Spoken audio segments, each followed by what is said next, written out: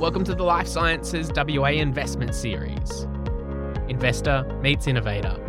Hosted by Dr Tracy Wilkinson, Director for Stakeholder Engagement WA at MTP Connect, WA Life Sciences Innovation Hub, and me, Peter Birch, from Talking Health Tech.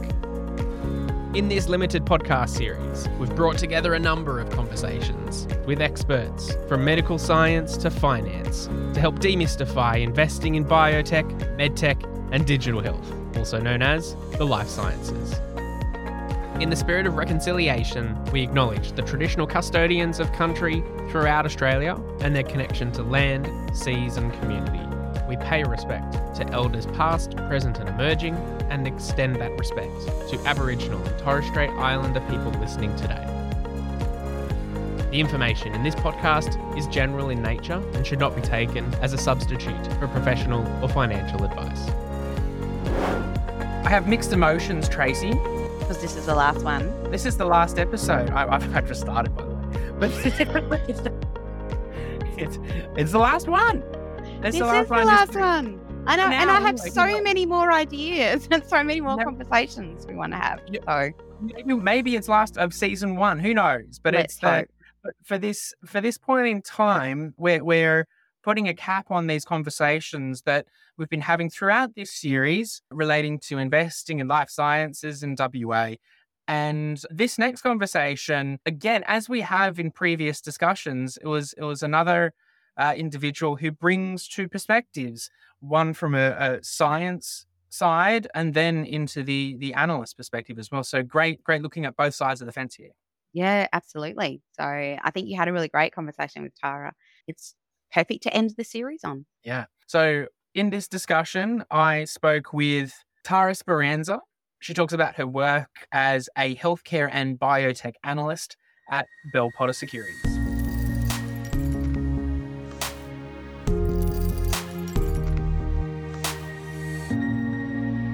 My name is Tara Speranza and I'm a healthcare and biotech analyst at Bell Potter Securities. Bell Potter is a securities firm that runs a number of different departments.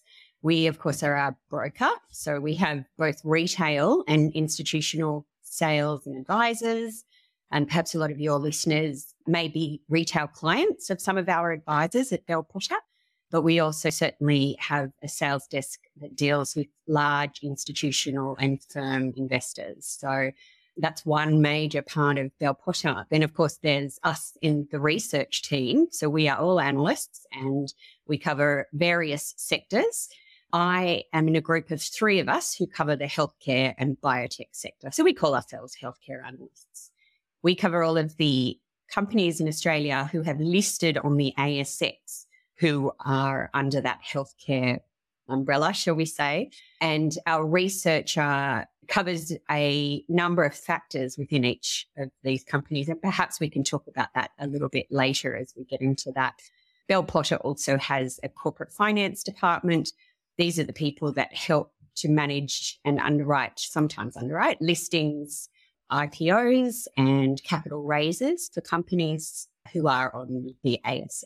Got it. And so your background is a bit varied too, as I understand. Talk to me a bit more about your experience in healthcare and biotech. Yes, I'm actually a molecular biologist by training. So I was a student at the University of Sydney many moons ago. Don't want to give away my age. Long enough.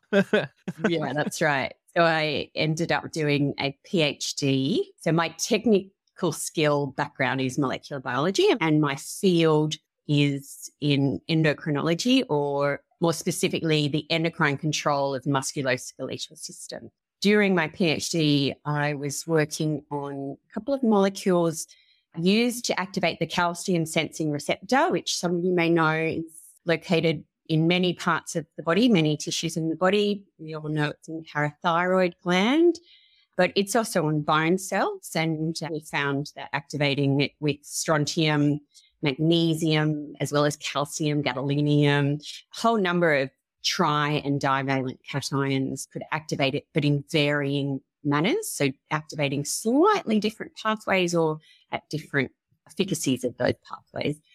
And at the same time, a French pharmaceutical company that most people know of, Servier, were doing something very similar. At some point, Servier approached us after our work started to become a bit more noticed, and we started to work very closely with them. They were also doing something very similar without recognizing that it was working through the calcium-sensing receptor. And so in the end, we signed a very one-sided contract with Servier. I will say the date. This is back in 2004, where basically it was a swooping and taking, shall we say. Okay. Look, Servier were very generous with funding and whatnot, and certainly I enjoyed every part of that experience and I don't regret it for a second. But that drug ended up on the market, not in the USA, so the FDA rejected the drug, but every other major region of the world picked it up, including Australia. The drug is now restricted because of some side effects, but it's still available for patients with osteoporosis if they don't respond well to some of the major drugs. We don't have to go into those at the moment, but it is an option for clinicians to prescribe for non-responders to the major anti-osteoporotic drugs, and also those who are a lot older with severe osteoporosis and might be on one or more drugs. So anyway, that's a bit of my background. So certainly I worked with Servier, was with them a lot and had a lot of discussions around the processes of regulatory approvals in all the different regions and having something in from your own laboratory picked up by major pharma. So it wasn't particularly lucrative for myself, the university, or anyone else except for Servier, but that's not. It's slightly different in that we were very much an academic research laboratory run by my supervisor at the time, who was very much a teaching and research academic, at no point trying to branch out to create her own biotech or anything like that. So this particular set of events was maybe somewhat different to what one might go through if they were setting up their own biotech company. However, certainly saw the process of working with large pharma and the regulation process. Well, I was going to say, you've got this quite unique experience then, taking from that example that you just spoke to, everywhere from literally being in the lab or doing the research and building the thing, and then going through that regulatory and commercial discussions, and then coming across into the bigger entity. And then now in your work, you see it from that side as well. So you must have a bit of a holistic view about how the whole kind of life cycle works, right? Yeah, I think that it's a really good set of experience, my background. And I think that since that time, I've then went on and did a postdoc in Geneva, and then I've come back, had an NHMRC fellowship to come back to Australia, and then began my own lab, and ended up becoming a continuing academic at the University of Sydney, which meant that I wasn't required to continue applying for those fellowships, which is really tricky for researchers. So that was a lot better, but it also meant that I had to do a lot of teaching. And in the end, the teaching, which was supposed to be 40% of my time, was more like 90%. Yeah, so I did an MBA in finance to learn how to do proper financial modelling and knowing full well I had my eyes on the prize. I knew I wanted to be a healthcare analyst. I went straight after it. So yeah, I spent 20 years as a research scientist, and then the last 13 as a research, and maybe the last 10 research and teaching scientist. It gives me the teaching, despite the fact that it was probably one of the reasons I left. It took up a lot of personal time. So there was not a lot of time left for my family. I have a child and a husband and other extra family. It was quite tricky. But I will say this about the teaching: after that many years of teaching so many different body systems in physiology and molecular biology, the background I have is not just in the specific specialty field that my research was in, but also whole body systems, which is why I think it just has set me up for this particular role that I do now really well, in that, yes, okay, if it's an endocrine drug, I'm going to be all over it with the biotech. But then, of course, it doesn't actually matter if it's a cardiophysiology. I taught every single body system for so many years, over and over, to medicine, medical science, bioengineering, dentistry, nursing students. It's really made the transition really good. And is there anything that you think someone from a purely science or medical side might not totally understand from the, let's say, investor side, and vice versa, then seeing it from the other side as an analyst? Anything that you think that those without experience might not totally appreciate that is happening, say, on the other side of the fence, since you can feel it from both? Sure. So let's start with your first point. What would a medical scientist not recognize from the investor's point of view? the first and the biggest thing is this idea that every single laboratory around the world is working on something that they feel is the most important thing. Now, let's just put this in context. If you ever go to one of those large research conferences that are field specific, every day, let's say you have a 3-4 day conference or even longer, every single day you have a hall full of hundreds of people presenting their posters, and actually they have to take their poster down at the end of the day so that the next lot of people can present. So every one of those posters from every one of those labs is probably quite good research, if not fantastic research, but very few of those are going to make it from the bench to the bedside. There are a lot of high hopes and I love the optimism.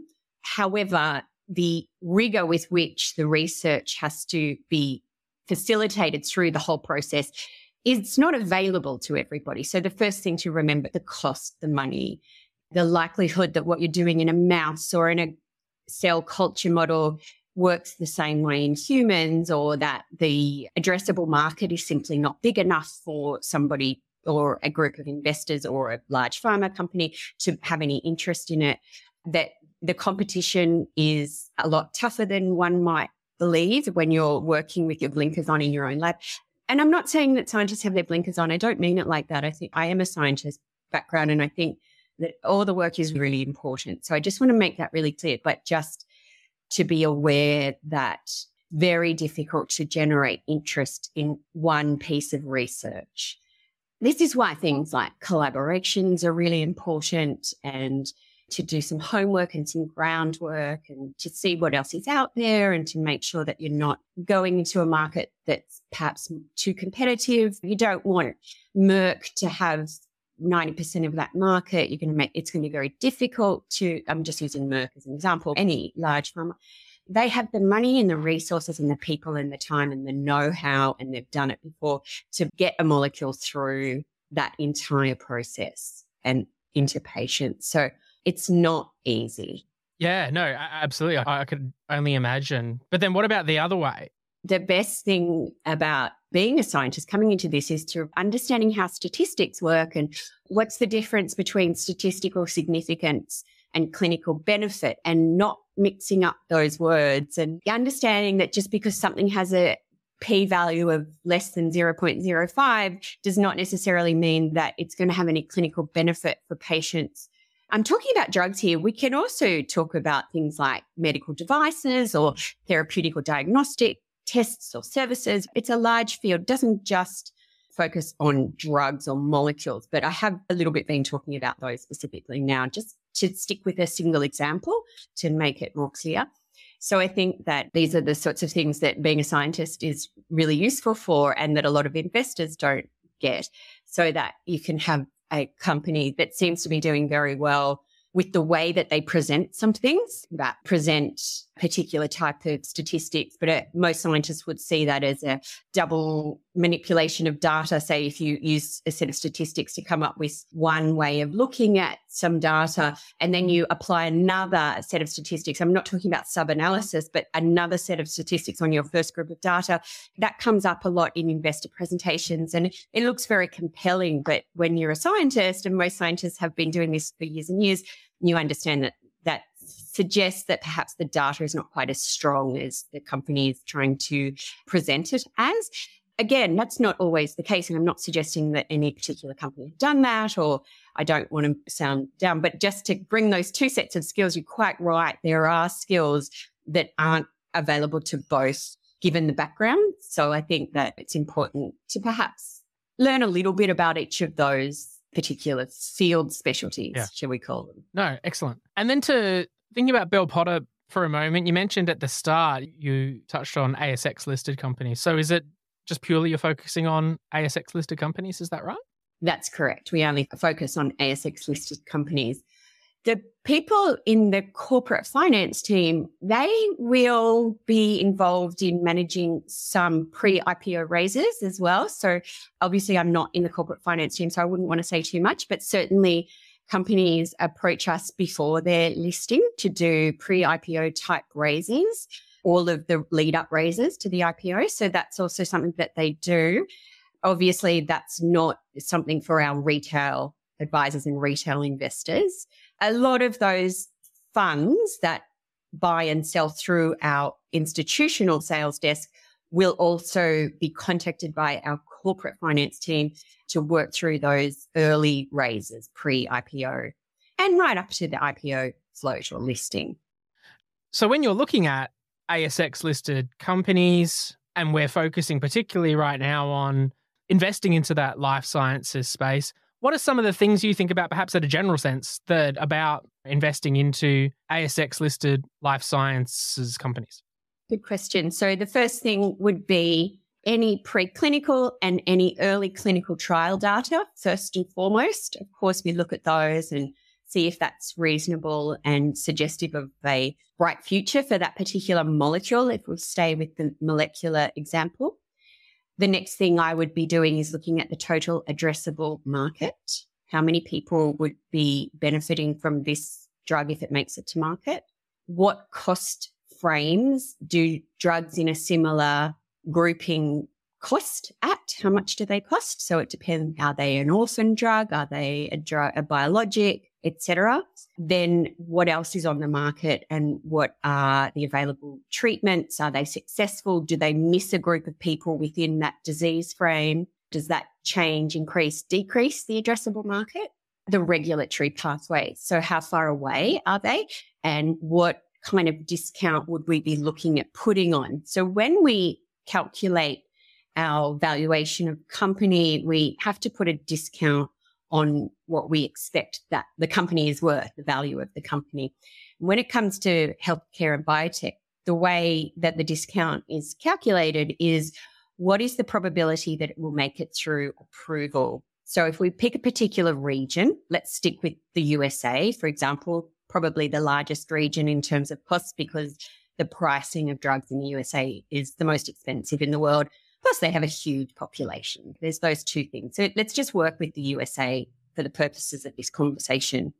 What kind of probability does this drug have of making it through the market? That depends on where we are. So if the drug is at the end of its phase 3 trial and the phase 3 trial was successful, then we go to the literature and we determine what are the historical success and failure rates for a similar drug at that stage. And so it might be a probability of around about 80 to 90%. If it's come through a phase 3 trial with successful outcomes, it's met its primary endpoints, its secondary endpoints were also met. Best case scenario, that the probability of that drug being approved by the FDA at that stage is around the 80 to 90%. And you would look it up. You go to the literature. You don't just come up with a number. You actually use analyze stats about that. So if the drug is at the end of the phase 2 trial rather than the phase 3, you times that 0.8 or the 80% by the same statistics that it takes for a drug historically to get from the end of the phase 2. So it would be, the final value would be around about 30 to 50% chance. So 0.3. And you work back that way, then phase 1, etc. It's quite, you have to use some very specific numbers and you get those numbers just like you would in science where you go to the literature to look at what has happened beforehand, very similar, and you come up with those discount numbers. That's interesting that you referenced it, the similarities to science, because I'm also thinking similarities to, I guess, if you were looking to invest into other totally different industries, you would still want to look at all of those, I guess, strategic points and financial points around the total addressable market and time to market, etc. But then where it sounds like a lot of the complexity or magic happens, because it's this interesting kind of situation where you're investing in something that doesn't quite exist yet. And even before it's that whole kind of beforehand stage trying to work out if this is a viable product or not. And that process takes a long time. Yes. And the scary thing about a lot of this is the outcome tends to be binary. The drug makes it through, we all make money. The drug is rejected, we all lose everything. And a lot of people are averse to that kind of risk when it comes to investing their money, and that's quite understandable. This is why it's good to start following companies that you might have an interest in, perhaps before becoming involved in actual investing, or just choosing a small amount of money to begin with to start to, I want to say the word play, but that sounds a little bit dip the toes. Yeah. Yeah, to wet your toes and to start to work out the kinds of patterns that occur when you're investing in biotech. So nobody has a crystal ball. Nobody knows what the FDA or the TGA or the EMA in Europe are going to decide. But what you can do is set yourself up with the best set of facts and background that could help you make a better guess. What is a decision? In the end, yeah, right. There's all that risk and the reasons why people wouldn't get involved in or might be deterred from investing in life sciences. So why do you find that people definitely want to get involved? And also, you go through that lens of from an ASX listed company as well. Is it just about the financial returns? Is there something more than that?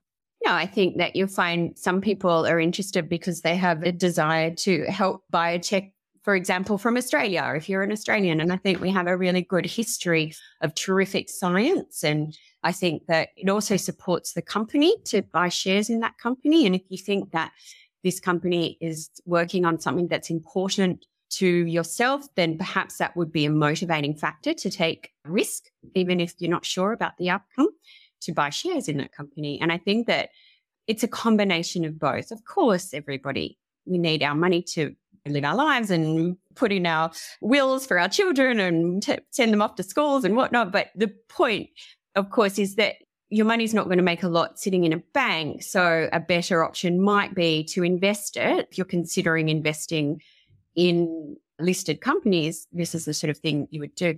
Obviously, as I've said to you before, Pete, we started, I can't give any advice, and I don't want this to sound like investing advice. It's absolutely not. And the one thing I would say to people is it's a very good idea to have a retail advisor on your side, a company like Bell Potter or others, to work through all of these nuances with somebody who has a really good understanding and dedicates their lives to understanding these sorts of things is important. Yes, you would absolutely need that. Any other final thoughts or things for people to consider who might be looking at getting more involved in investing with the appropriate support into life sciences? Yes, I mentioned the binary outcomes that can occur. So another good thing to look for is, does the company have more than one asset, for example? Have they had success in the past? What does their management team look like? And the sorts of things, of course, that you would do for any listed company, not just in the healthcare sector. But I think that it's important. Again, obviously, use your retail advisor. Absolutely use your retail advisor. I can't give advice here. When I cover a company, I look at all of this and comparisons with other companies that have done something similar or in the same field. These are all really important when considering. This podcast has been brought to you by Life Sciences WA, which is Western Australia's Life Sciences Industry Association, in collaboration with Talking Health Tech.